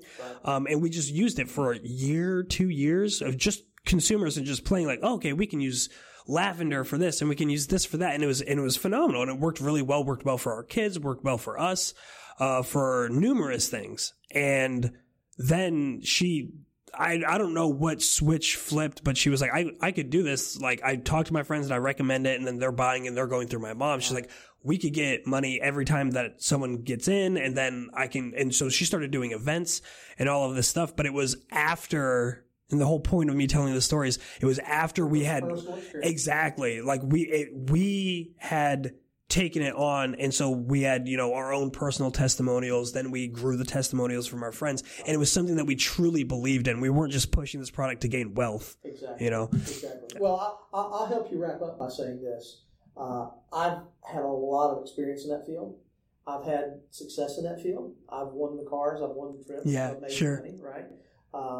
My friend I mentioned to you, Eric Warre, he is the biggest trainer in the world for network marketing. His company is Network Marketing Pro. Oh, yeah. Yep. So, and he hosts a very big event every year to train professionals in that field. Problem with the network marketing industry over the years has been you had people getting in and not having any professional training in the field, right, in the industry. And because of that, there have been a lot of people that not only didn't have the professional skill set, but were just unprofessional people in general who were just out to make a quick buck. Yep. And didn't care about giving value. And you might make that quick buck off the bat, but the sustained aspect of it, if you're looking to shortcut to get that initial sale, you're going to lose those people. Well, here's the thing. It goes back to value. Mm-hmm. Okay. If I'm going to market a product or a service to someone, I have to make sure that I'm giving them the value. One of the things that I learned over the years in the industry, network marketing industry, was that you have to have a product that's affordable to the masses, that appeals to the masses. Okay, if you don't have that gives them value, you're never going to be successful with it. Period. And that's why I've always looked for, in those types of businesses, I always look for a company, for instance. Even the company I was just telling you about, that one of the companies we're partnered up with that's offering these things, it's a network marketing style business, but it's free. They removed all barriers. It's free to join, okay, which is unheard of. That's insane. Right? Because in order for people to get their, quote, fast start money, you know, their upfront money or fast start money, okay, then they have to charge a fee of $200, $300, $400, $500 or more for somebody to be, quote, recruited into the business. I don't look for those companies, okay, because I don't really care about the fast start money. I don't need it. Nope. Okay, I don't want. I would rather get paid as earned. Okay, over time. Absolutely. I know people. I've got friends who've made millions of dollars in the network marketing industry. Yes. Who have done it as earned, as opposed to upfront. And when you don't do upfront, you don't get something called chargebacks, anyways. And if you know what that term is, that's where somebody says, "Okay, I quit," and they want their money back. Oh, okay. Yeah. Your commission goes back to. Yep, you lose it. You lose that anyway. You lost it. I don't like chargebacks. They're not fun. No. So, bottom line is I know there's some really good companies out there, and I know there's some that aren't so great. My philosophy has always been, partner with companies that offer a great product at a great value, preferably a product or service that you're already using. Yeah. Okay. So that you can just make the switch, from going into that store maybe and just instead buying it online and buying it from yourself and absolutely same price or cheaper, and getting rebate points on the back end. Yeah. I like that. Yeah. So 100%. Anyhow. I want to extract one last piece of bit from you if I can. Sure. So the premise of this is I'm trying to provide multiple different sets of blueprints for people that may feel like they're stuck in a rut. And the show is really geared towards those who are predisposed to the idea of entrepreneurship or self-determination, self-ownership, starting their own business, venturing out on their own. So you are involved in several businesses right now, and very successfully so. For somebody that is currently battling with the internal fears or just, and I love the acronym that you use. What was it again for fear? Fear. Yeah. False evidence appearing real. So what advice could you give based on your experience and the decades of work that you've done and the success that you've achieved to people to overcome those false expectations? Well, self-development. That's going to be the key. It's putting yourself in front of some of these people that we talked about. Like, for instance, the Zig Ziglars, the Tony Robbins, the Les Browns. It's putting the positive in. Because what you'll find is that when you start understanding and hearing these things from people, that you can do anything in life. And you know me by now. Yeah. And I'm going to go back to the spiritual. Yeah, do it. I can do all things through Jesus Christ who gives me strength. Okay, that's a Bible scripture that was actually the very first one I ever learned. Really? I can do all things through Jesus Christ who gives me strength. Knowing that you have the ability, you have the power within you to achieve these things. Read the right books. Read about other ordinary people. I'm going to tell you right now, this Chris Hogan book, Everyday Millionaire, it's a great book for people to read because it does take the average ordinary person. I don't care, blue collar. I'm talking people in this book, police officers. Okay, they don't make a ton of money, but the average ordinary person, giving them the tools they need to become financially successful over a period of time. And that's the only difference between when they start in their job and when they end in their job. It's just time and what they do in between it. So it goes back to the dash, that we talked about a minute ago. So I tell people that the best thing they can do is to confront and to overcome these fears. And is first of all, confront it. Right. Acknowledge that it is a fear, and then confront it and overcome it. And the way you're going to overcome it, surround yourself with the most successful people you can think of. Read the books. And if you don't know anybody that's successful, then now you do. And here's what I mean by that. Go buy the books by Zig. Go buy the books by Tony Robbins. Go buy the Les Brown books. Listen, Les Brown has... And you can go to YouTube and you can watch. That's the amazing thing. It's at the tip of your fingers. All of this information is right there. Listen, I didn't have those tools available to me back in the day. I was having to buy the books. What to Say When You Talk to Yourself by Shad Helmstetter.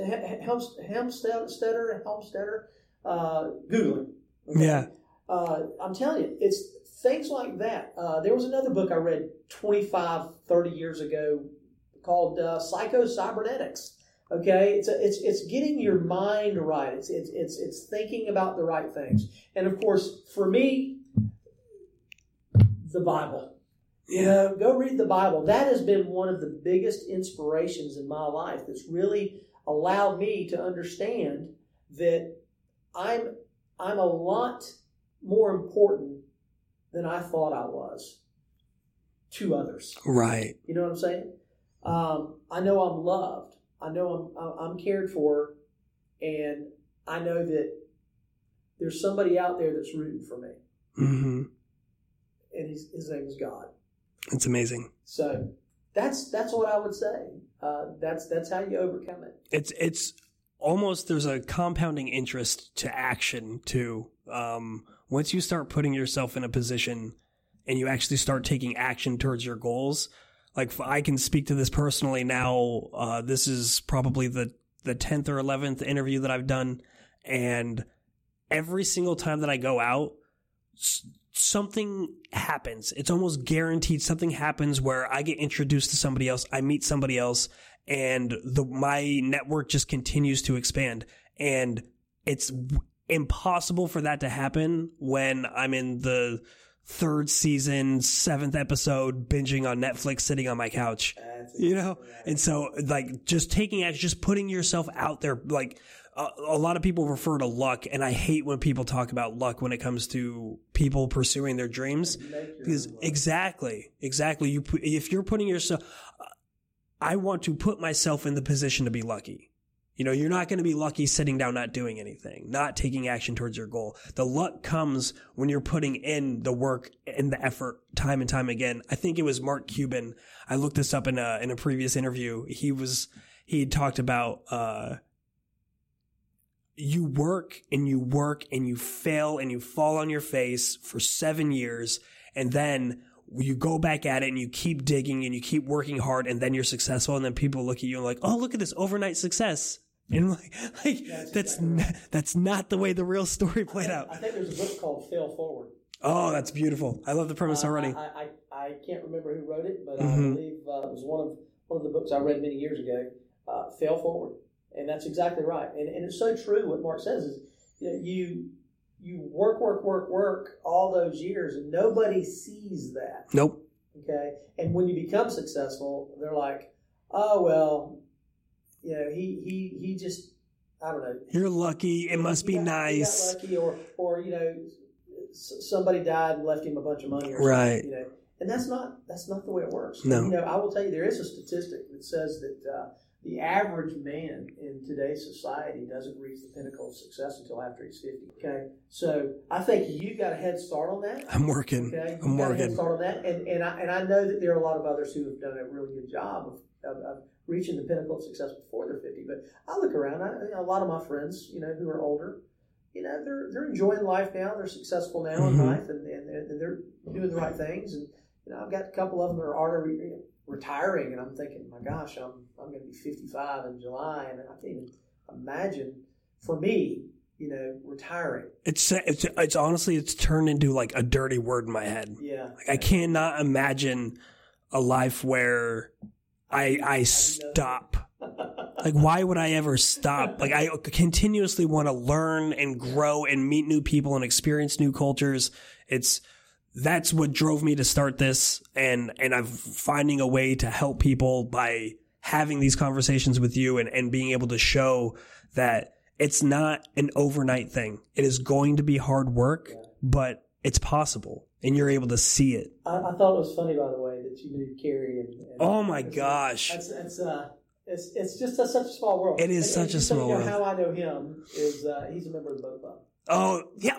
That's so funny. I didn't even put it together because I've seen that. I've been to his show. So we're talking about Kerry Pollock from a previous interview, owner and sole entertainer, if you will, for the match. He does. Yeah. I actually met one on the day that I interviewed him. He had a buddy there who wasn't performing for him that night, but they were discussing scheduling because he had just got back in town, and he knew that he was getting ready for some more vacation time or going out. I know that we had discussed in the conversation that he's actually going to perform on Fool Us. He's going to so he's gone there and he's sold different devices to Penn and Teller, and amazing. But he's actually going to go there and perform and try to fool them. And he I don't remember if he said it. I doubt that he said it in the recording, and I'm not going to say it again here because he kind of gave me a little bit of his strategy in the way that he's going to go about fooling them. And it's genius. It's genius. But so once I find out when that's going to come, I'll let you guys know, on whatever episode when I figure that out. But I can't wait. I can't wait to see him up there. Yep, I've been there twice. So I was introduced to him by Christina. You were Sparky, were you? I was Sparky. I have the Sparky trophy, and it's because I knew Bob and Christina, and they brought me there, and because they knew him, they're like, "Hey, make him Sparky." They told him before the show, so I got it. He finds somebody in the audience, and they are his pet. Throughout and it was great. While you are kind of the subject of a lot of laughter, it's still really fun. You get free drinks? Oh, yeah, no, absolutely. Oh, it was amazing. And it was really cool again. So when I did the interview, he was like, "Hey, stick around after. It's like, let me get you something to eat. Let's drink some wine." And I was like, "That's awesome." He's like, "And just, you know what? Stick around for the show. I got a show coming up." And so I literally, he plied me with liquor, with food, and with a free show for the entire night. And after he volunteered an hour of his time to sit down and talk to me. He gave me I'm like, "What? Thanks," but it was a really cool experience to see somebody else be Sparky for the night. Exactly. Well, you know what he also does is after the show, usually all the masses leave. Yep. But usually if there's anybody hanging out afterwards, he's like, "Hey, anybody want to go eat some pancakes over at the IHOP or whatever?" Yeah. They're like, they go out because He's a nighttime entertainer, so he's out till 3 a.m. and I'm like, man, I can't. It's so late. Come on, So it was actually really cool. When I was Sparky, the night of my Sparky initiation, because Bob and Christina were there, we were all talking for like 45 minutes after the show was over and everybody cleared out. And he's like, do you guys want I always forget the name. It's like close up magic, like where it's like the card tricks that are done right there. They're all like really sleight of hand stuff. And so he did that and he just kept going for like an hour and a half. And I was like, bro, it's like 1 a.m. and you're still killing it. Like, he's a professional, and his ability to entertain because it's a combination. It's comedy and it's magic, and he's on it for both of them. It's phenomenal. Yeah. But yeah, no, that was once I found out that you had told me that you knew them and you knew Bob and Christina. Yeah. Like, this is the thing is, the people out here, all of the people that I've met that are crushing it out here. Genuinely good people. And they're all connected. Like, everyone knows each other from this, that, or the other. Levels, of course. Yeah. I'm no Bob and Christina. I don't know if you've seen their yacht. That they just sold. Yeah. But yeah, no, that was, I've stayed on their yacht, and it's bigger than the house that I grew up in. It was gorgeous. It was absolutely gorgeous. But I actually met them, year before last at the, Christmas parade downtown. I do the boat parade, the Christmas boat parade downtown. Oh, really? Yeah, I'm usually the lead boat for Christmas parade, and I went to that. I think it was the year before last. It was so cool. I've been there. Yeah. So I'm usually the lead boat, but the reason why is because what I do is I volunteer the day of to be the shuttle boat to bring all of the people from the boats across the river. Oh, okay. Which Christina and Bob had their yacht there, not this last year, the year before. They had their yacht over there, so I was shuttling them back and forth. Wow. And we got to know each other, sure, and talk and everything, and it was they're amazing people. It's like how kind and generous and just like their spirit and what they try to do with their restaurant, and just it's incredible. It's just incredible humans. Successful people I've found are just that way. Truly, and that's one of the share with others. Yeah, success, how to be successful, what they've done to be successful.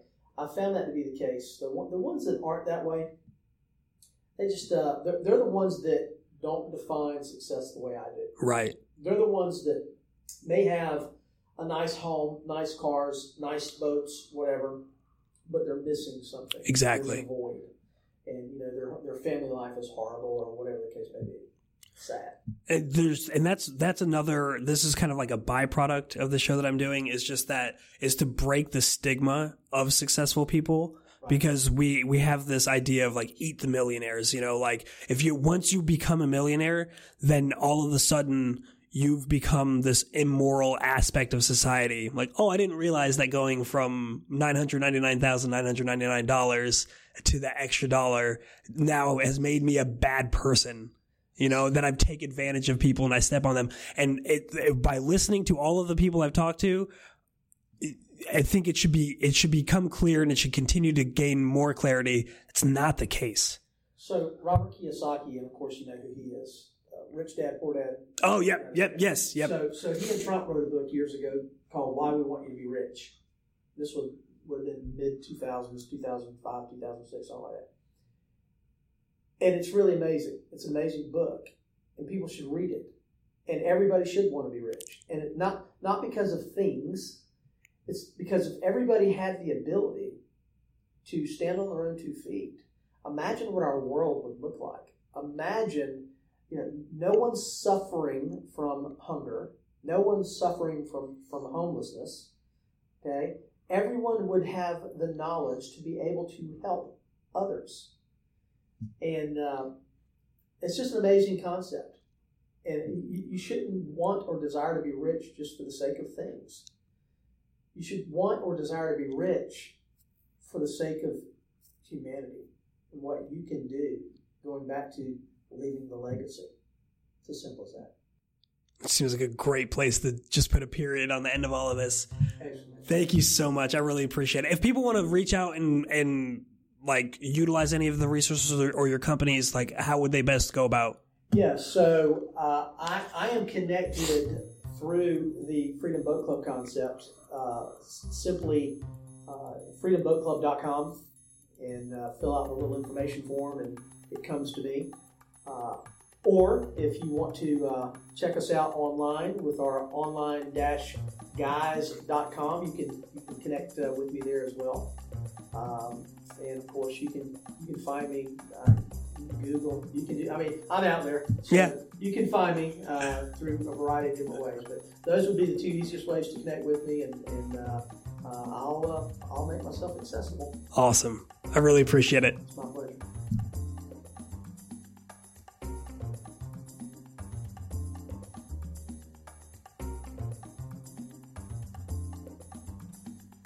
So there was, ladies and gentlemen, Steve Sherman. I hope that you enjoyed. It was a good, nice, long, hearty episode. We kept it under 2 hours for you. But I really think that Steve brought up a lot of really great things, like I had mentioned before the show, and I hope that you got some value out of it. If you did, let me know. Shoot me a message, and if you have some people that you know that fit the bill for the show, hit me up. Find me on Facebook, Matt LaStalia. Burn Your Boats. We got our webpage up and running, burnyourboatsshow.com. We got a fan page on Facebook, Burn Your Boats fan page. Hit me up, follow along, watch the journey as we progress, and I really want to encourage you to take a look at the things that are holding you back and keeping you from reaching those upper echelons of your life. Whether it be within the industry that you're in, or if it is breaking out and shooting for that business that you've always wanted to start, or that line of effort that you really wanted to, that you're just really passionate about, you know. It might even just be like making ads for somebody, you know, and just like you're really good, you're really creative, and you know how to work Photoshop and PowerPoint and stuff, and you can just create some compelling artwork, and you understand copy and everything, and if that's what drives you, it really doesn't matter. Whatever it is that drives you, find a way to incorporate that into your life. Start that side hustle. And get off your butt, man. Get off your butt and burn those boats. Burn the things. Get rid of those things that are holding you back. Get rid of those things those safety nets that keep you complacent if that's the situation that you find yourself in. Get rid of those things and start driving forward. You know, and you don't even have to wait.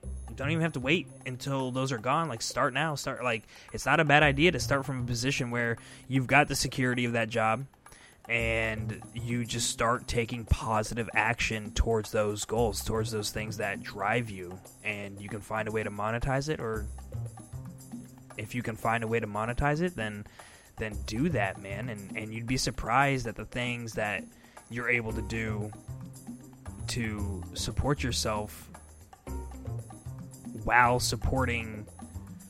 You'd be surprised at the things you can do that will support you and support yourself both emotionally and financially at the same time. So it starts with knowing what that is. So I encourage you to take those moments of introspection, sit down, embrace some silence every once in a while. I know that I'm super guilty of this, of sitting there and just flipping from one podcast to another, then watching a show, and then putting on music and just constantly inundating myself with noise and not giving my brain space to be quiet.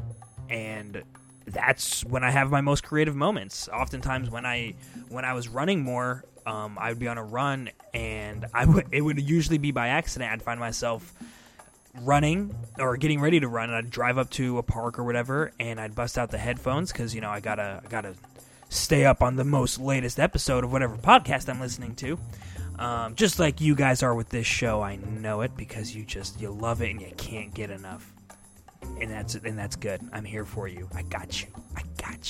So, but no, I'd show up and I'd go to run, and I'd bust out the headphones, and I realized I hadn't charged them, and they'd be dead, and it would be like this moment of pure devastation where I'm like, what do I do? I can't even run now. And then but I still would, because I'm there. I drove, you know. And so I I'd run, and it's this beautiful state of meditation because you catch this rhythmic breathing, and you really you process through all of the bullshit of the day. And if you're going for a long enough run, you process through that, and if you need to, you process through it again, and then you pick up some of the things individually and you go through those, and you're just diving into it. And then once you get through that, then you just get to this kind of this blank space, and for me, that's when a lot of those creative moments come up, and that's where a lot of the inspiration for the shows come up. That's where a lot of the paths I'm trying to go down with it and with other things, that's where they originated. And so find your run, find your moment of solitude, of silence, to really dive in to yourself and figure out what it is that drives you. And then once you figure that out, you just take that first step on that journey. And when you do this, get a hold of me. Let me know. I want to follow along. I want to be aware of these journeys as they start to take place and as they start to take a better form, and you're taking more action and people are getting excited. Like I said, I had mentioned before the show about Brown's Rustic Creations, and it felt like it spurred out of nowhere, and then he's just getting opportunities to sell his work left and right, and it's such a beautiful thing. It's so amazing to see somebody put in that type of work, create something beautiful, and then have people in the marketplace, demand it and then pay good money for these pieces. It's fantastic, and I love it. So much support for him, so much support for Steve. I love Steve Sherman. He was phenomenal. I cannot express my gratitude enough for this man, and I'm looking forward to potentially more conversations with him in the future and collaborating with him and people that he knows. This community down here is amazing, and that's one thing I always want to cap things off with is, stay loving, stay grateful. I love you guys. I'm grateful for you, and I will see you here again next week.